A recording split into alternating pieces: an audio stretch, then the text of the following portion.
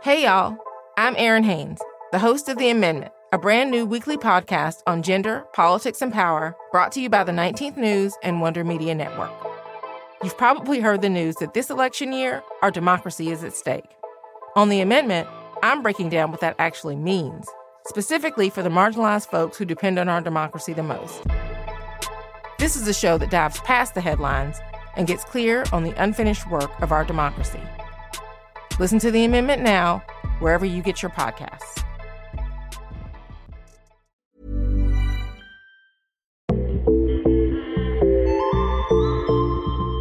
Welcome to the first ever Translash podcast.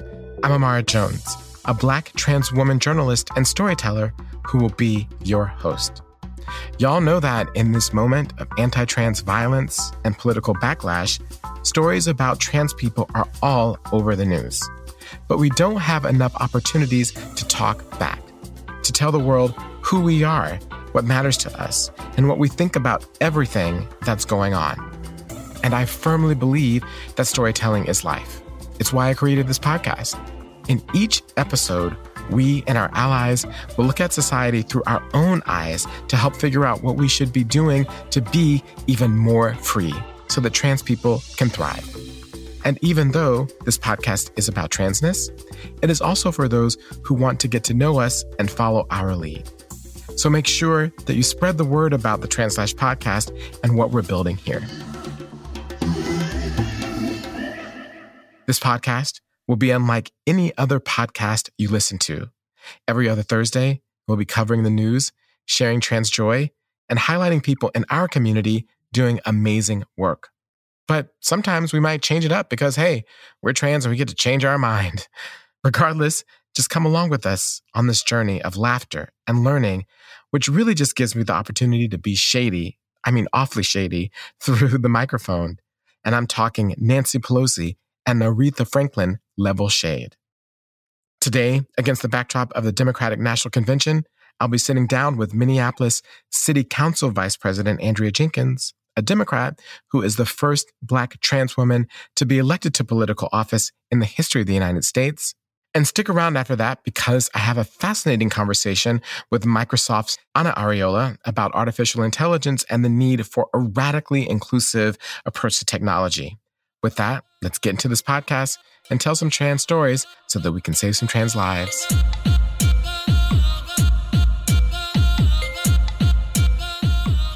First up is our Trans Joy segment. At a time of so much darkness and death, we feel it is important to start each episode with light and whatever is bringing us joy in this moment. Created explicitly with the idea of trans joy, the artist collective Black Trans Femmes in the Arts is bringing us joy this week. Black Trans Femmes in the Arts, or BTFA, is the brainchild of Jordan J., who created the organization last year as an NYU graduate arts politics student when she realized that the contributions of Black trans femmes were not recognized by the arts world. And more importantly, as she told Forbes magazine recently, she also created BTFA to, quote, focus on the things which make us happy, around the goals we have and the dreams we have, rather than working backwards from our death. Given Jordan's vision, it is no surprise that Black Trans Femmes in the Arts has raised thousands of dollars this summer and gained tens of thousands of followers. Here's Jordan in her own words about what it all means. Black trans femmes have always been in the arts, and we've always been a leading creative force, especially coming out of ballroom. There's been so much Black trans creativity that has really shaped pop culture and what it looks like today. And particularly for myself as someone who grew up in the arts and who found herself through theater and began to understand who she was through expressing herself in the arts, I know firsthand the transformative power of the arts, both personally and politically. I think that I came to my trans awareness through the arts, and I also came through to a new political understanding through being in the arts that has really changed my life. And I think that what I want to do with creating Black Trans Femmes of the Arts is open that opportunity up to others to be able to have those transformative moments, those moments of liberation and imagination. And so how do we build those things and maintain those relationships that can keep us going and also keep us grounded in community. Jordan J., you and Black Trans Femmes in the Arts are TransJoy. Listeners, you can find out more about the organization, including various ways to support it, at BTFA Collective on Instagram and Twitter.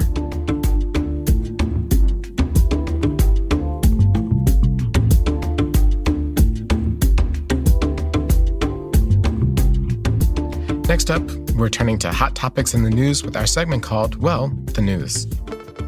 Democrats gathered virtually this week, definitely a test of how many people you can get on a Zoom, to officially nominate Joe Biden and Kamala Harris as the party's nominees for president and vice president, and to launch their head-to-head campaign with the Dark Lord, Donald J. Trump, and his vice president, Mike Pence. But what does all the ceremony and even the noise of the election mean for trans people? And if elected, what difference would it make in our lives? Here to help us unpack all of this is Minneapolis City Council Vice President Andrea Jenkins. Andrea, elected in 2017 as a Democrat, is the first Black trans woman to be elected to public office in the history of the United States. And she is a leading voice, not surprisingly, for trans people in the party nationwide. She also co-founded the Trans United Fund, the first national political advocacy group that focuses on empowering trans and gender-expansive politicians. And if that wasn't enough, Andrea is also an artist and longtime community activist. Andrea, thank you so much for joining us. I'm sweating just reading off everything you've done. Oh, my goodness. Thank you, Amara. I'm so happy to be here with you today. Thank you. Thank you so much. So first, I want to start out with Minneapolis and to hear what you have to say, what your assessment is about where the city is in the wake of George Floyd's death and all that has followed. You mentioned and have mentioned that George Floyd, of course, died right down the street from your house, not far at all. Mm-hmm. And so I'm just wondering in this time, in this convention week, how is Minneapolis in the wake of everything that's happened in the last 2 months? Minneapolis is still very much reeling from the death of George Floyd at the hands of Minneapolis police officers. And it has impacted the whole nation. And in fact, I think it has changed the shape of the Democratic National Convention. I don't think people would be talking about criminal justice reform and police accountability reform in the ways that they are now had not we as a whole world witnessed George Floyd with Officer Derek Chauvin's knee on his neck. And so we're still trying to figure out what kinds of policing we need to have to keep our entire city safe. Do we need to have the same system of police that we have now, or can we reimagine public safety in our community? That has been a very big question. Many people have framed it as defund the police. I like to frame it as refunding our communities and making sure that we're putting resources into programs and projects that we know can really help increase and improve safety in our communities. You know, we're just grappling and struggling with so many issues, and on top of that, we're still dealing with the coronavirus. So it's been some challenging times in the city of Minneapolis. Yeah, it's definitely a lot, and definitely so much to be actually concentrated in what relatively are small areas in city council districts. There are a lot of national issues that are playing out literally around you and in your neighborhood. Mm-hmm. When you talk about Black people and trans communities, these issues of policing and misconduct and reinvestment are always number one or number two out of people's mouths. But do you believe and do you feel that you're being heard on those issues now? So I think that's a brilliant question. And I do think that there has been some entree into the national platform for police accountability reform. I think the party as a whole is really reluctant to discuss, in the ways that Minneapolis is talking about defund the police. That certainly is not a conversation that's happening at the national level. But, in the House of Congress, their police accountability reform bill is literally called the George Floyd Police Accountability Reform Act. So it certainly has elevated to the issue. I think it's going to have an impact on the party's platform, probably not to the extent that we all want to see, but it will definitely have some impact on this presidential election. Mm-hmm. I'm wondering, as a Black trans woman leader in the party, how are you feeling about the ticket? I don't think that Joe Biden is the absolute most exciting presidential candidate that the Democratic Party could have put forth, but anybody that can take the fake president that we have in office right now out of that seat is by far greater. I think the addition of Senator Kamala Harris has, in my opinion, has made this a much more exciting ticket. I will have to say that, in 2014, when Laverne Cox appeared on the cover of Time magazine, then Vice President Biden said of the transgender movement that it was the civil rights movement of our time. And so in terms of his awareness of the issues impacting the transgender community, his willingness to speak out and name those issues, and I think certainly Senator Harris, coming from California, where trans and gender nonconforming people's issues are really a big part of the conversation. I think that this ticket could potentially bring forth some really positive shifts in public policy as it relates to transgender people. Mm-hmm. And there were a variety of reactions when Senator Harris was announced as Joe Biden's pick to be vice president from the trans community. Some Black trans women who expressed reticence, frustration, disappointment with her history on the incarceration of Black trans women and the access to medical care, and others who said and have pointed out that her record is actually more mixed, such as that she eliminated the panic defense for the murder of trans women in California and other things, and that she herself has grown on these issues. I'm wondering how you would express your thoughts about Senator Harris on the ticket to Black trans people in this moment, given the full range of her record.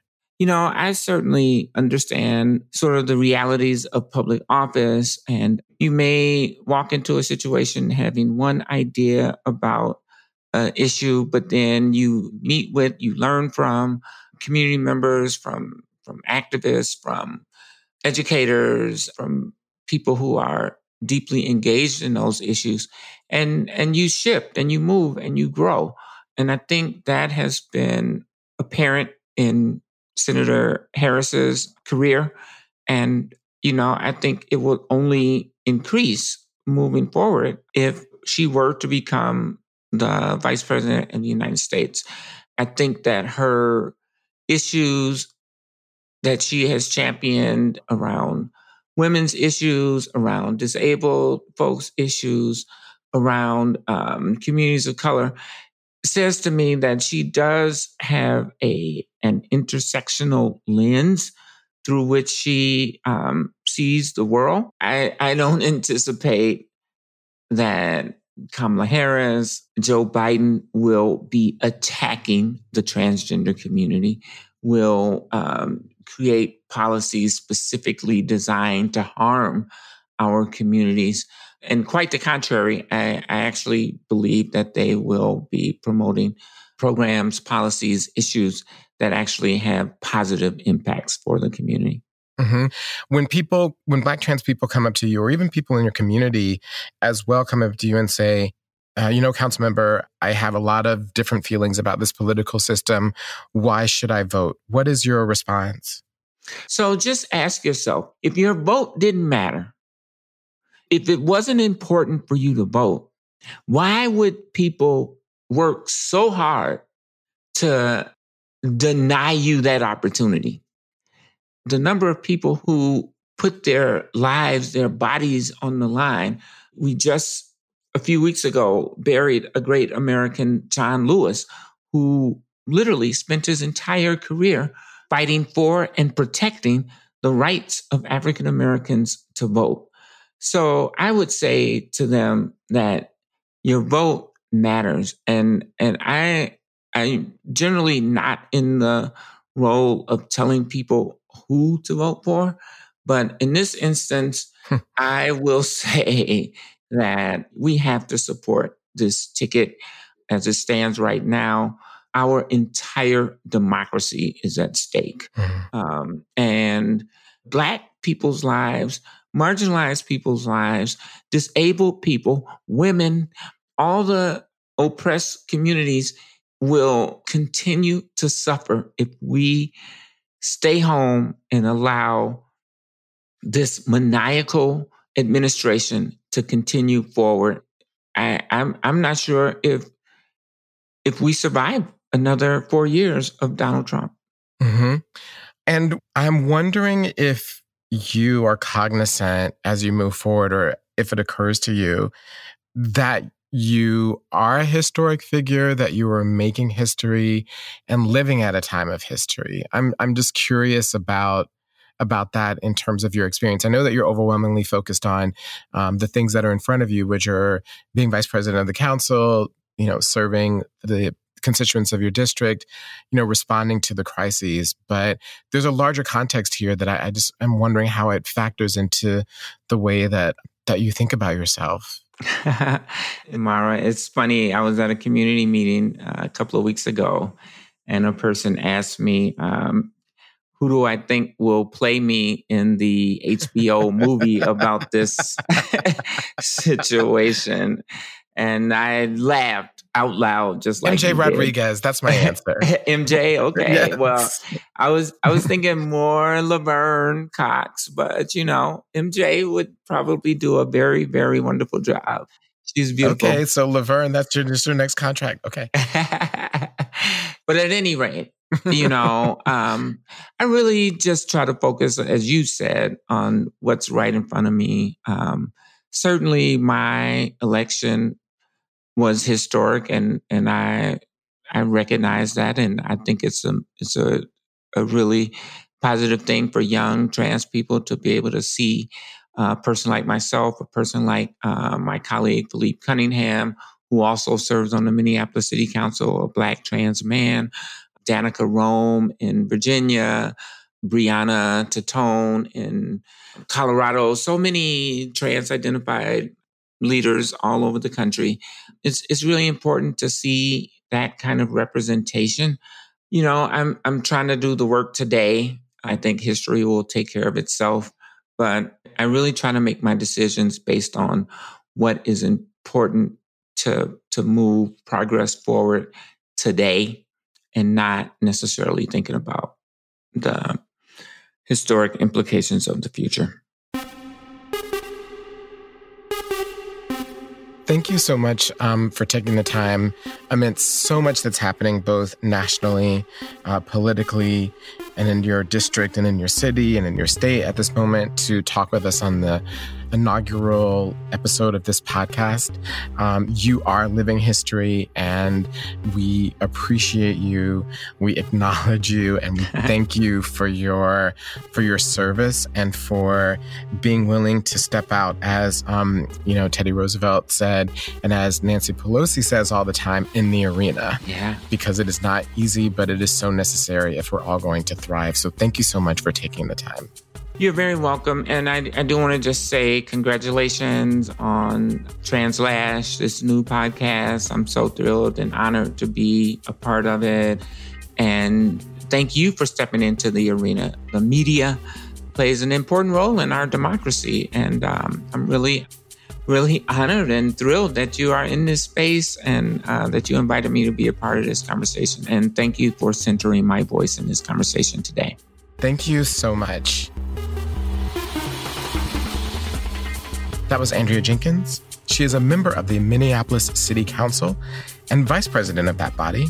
Andrea is also the first Black trans woman elected to political office in the history of the United States.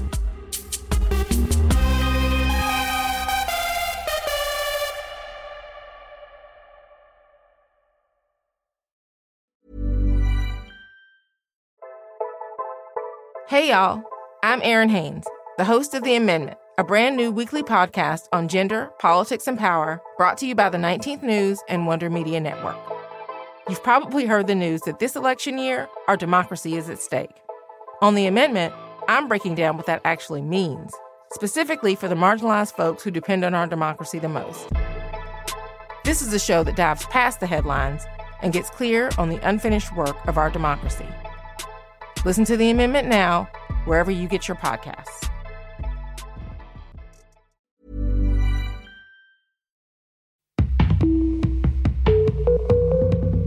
Our last segment today is Transform. Trans people, both high profile and at the community level, are innovating and creating the future for all of us. Transform takes us into their world. Joining us is Ana Arreola, who is a Latinx, queer, lesbian, trans, non-binary mother and craftswoman. And if that wasn't enough, she heads up next at Microsoft, where she is the general manager and partner for AI design and research. Yep, that Microsoft. Before joining Microsoft, Ana also oversaw artificial intelligence, or AI, at Facebook. Ana's pronouns are they and she. Ana, thank you so much for joining us. My pleasure. So happy to be here with you. Yeah, thank you for taking the time on our premiere. So first off, I'm wondering if you can just explain to us, as trans people, as people of color, whether or not we should be concerned about the way that artificial intelligence is unfolding.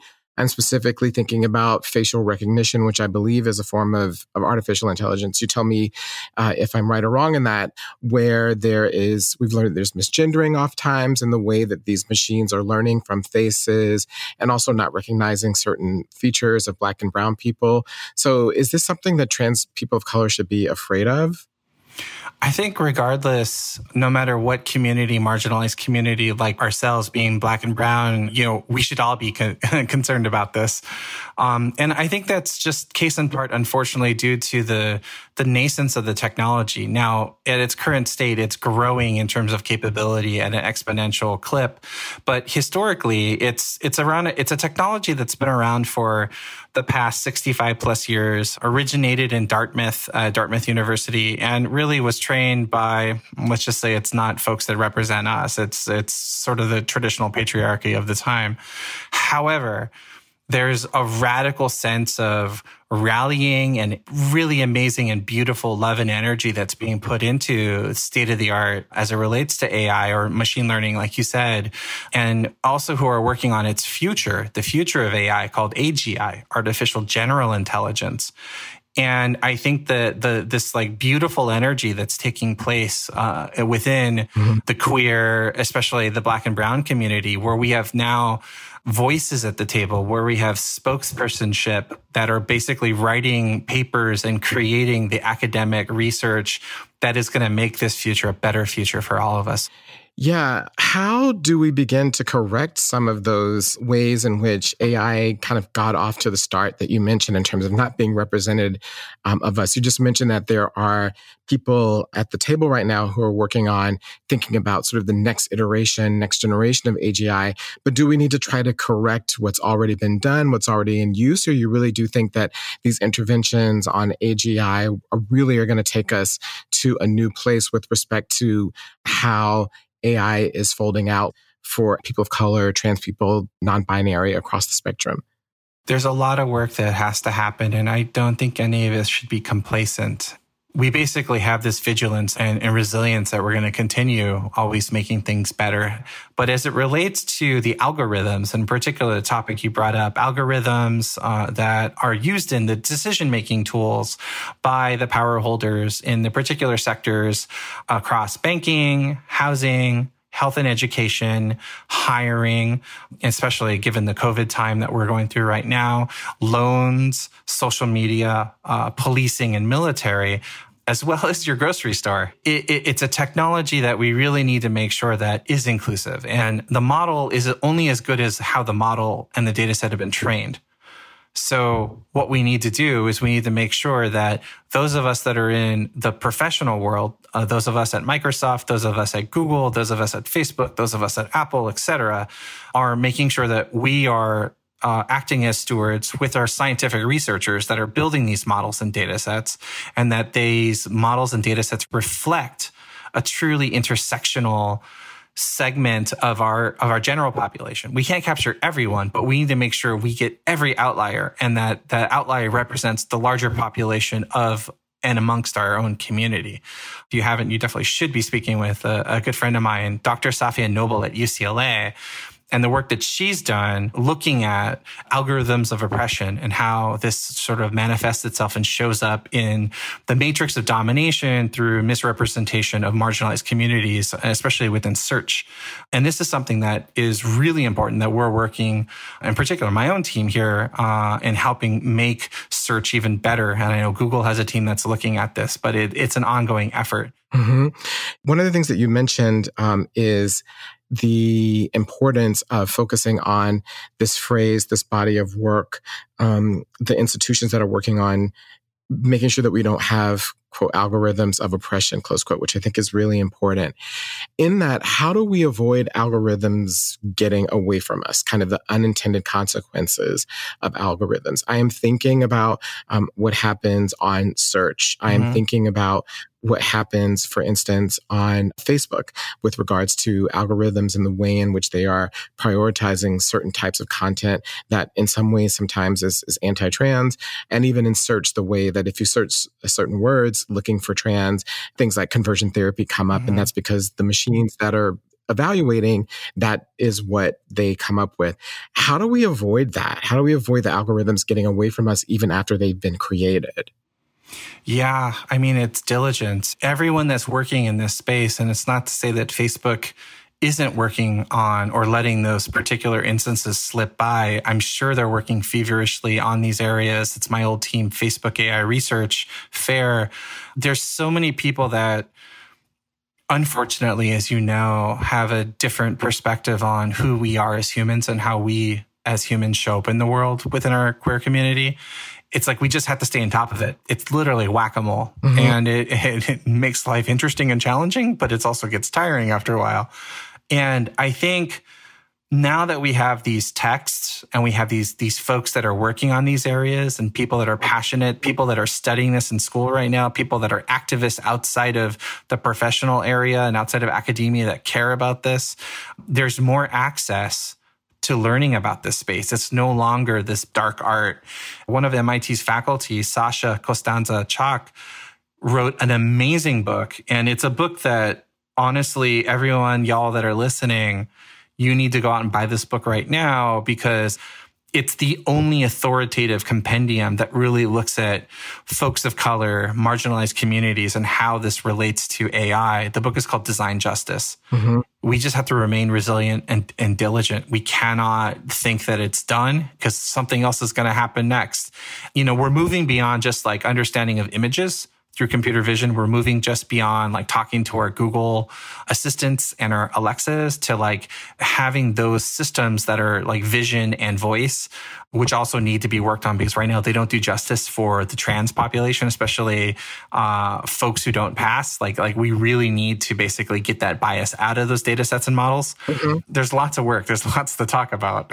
Yeah. I wanted to ask, where right now is there AI technology at work that you believe most people don't know about, but that's really pivotal to their lives? So what's that?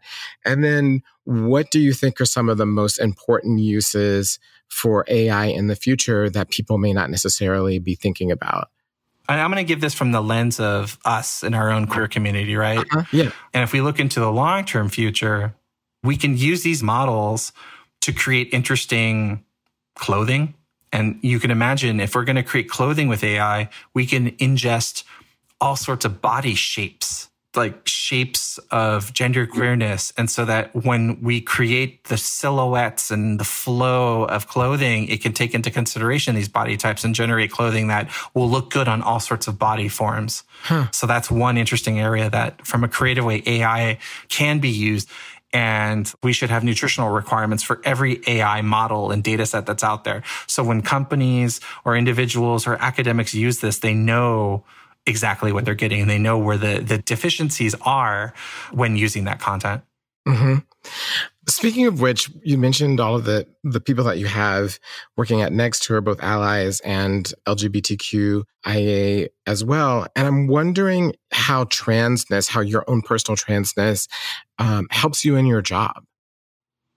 I mean, it's a lived experience, right? I live it. I mean, I am a 6'2", unfortunately white passing Latinx individual that, you know, and I'm not completely passing, and I walk out onto the street and I scare little kids as well as parents, and I definitely have that impact on work. And so it's more like bringing visibility to how I show up as a human being in the world and apply, and it rallies me. It galvanizes me to make sure that I'm doing a better job for our community, for the folks that have yet to transition or live their life authentically, or the folks that are late bloomers that are doing that, or the folks that are living their life, trying to live their life now, that we, at least from the work that we do and the surfaces and the digital canvases that we touch, really are something that people will ideally fall in love with and find delight and joy in using. Mm-hmm.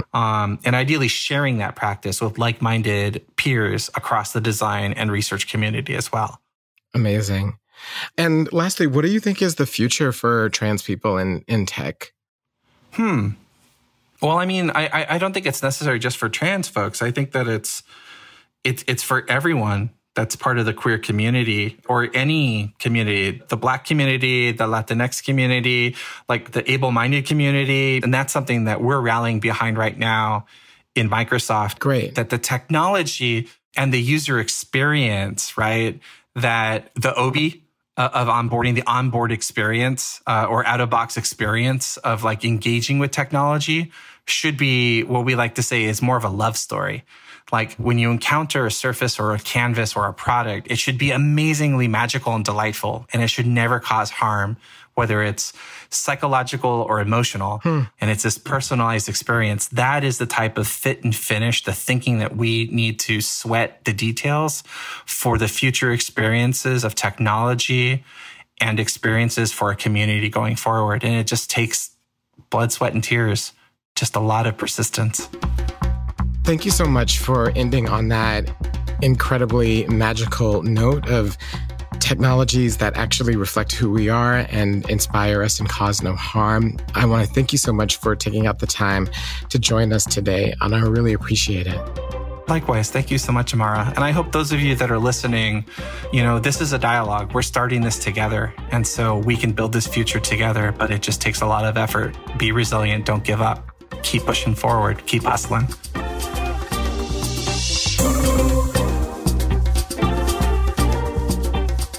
Thank you for joining me on the first episode of the Translash podcast.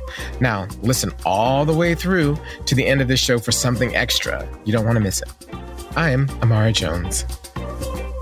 If you like what you heard, please go to Apple Podcasts to rate and review us. It really helps. Also, you can listen to Translash on Pandora, Spotify, or wherever you get your podcasts. Check us out on the web at translash.org to sign up for our weekly newsletter. Follow us on Twitter and Instagram at Translash Media, like us on Facebook, and tell your friends. Translash Podcast is produced by Translash Media by Fututo Studios. The Translash team includes Ruby Flazinski, Oliver Ash Klein, Montana Thomas, and Yannick Ike Mirko. And the Fututo Studios team includes Nicole Rothwell, Jess Alvarenga, Stephanie LeBeau, and Leah Shaw. Our digital strategy is handled by Daniela Capistrano. The music you heard was composed by Ben Draghi and also courtesy of ZZK Records.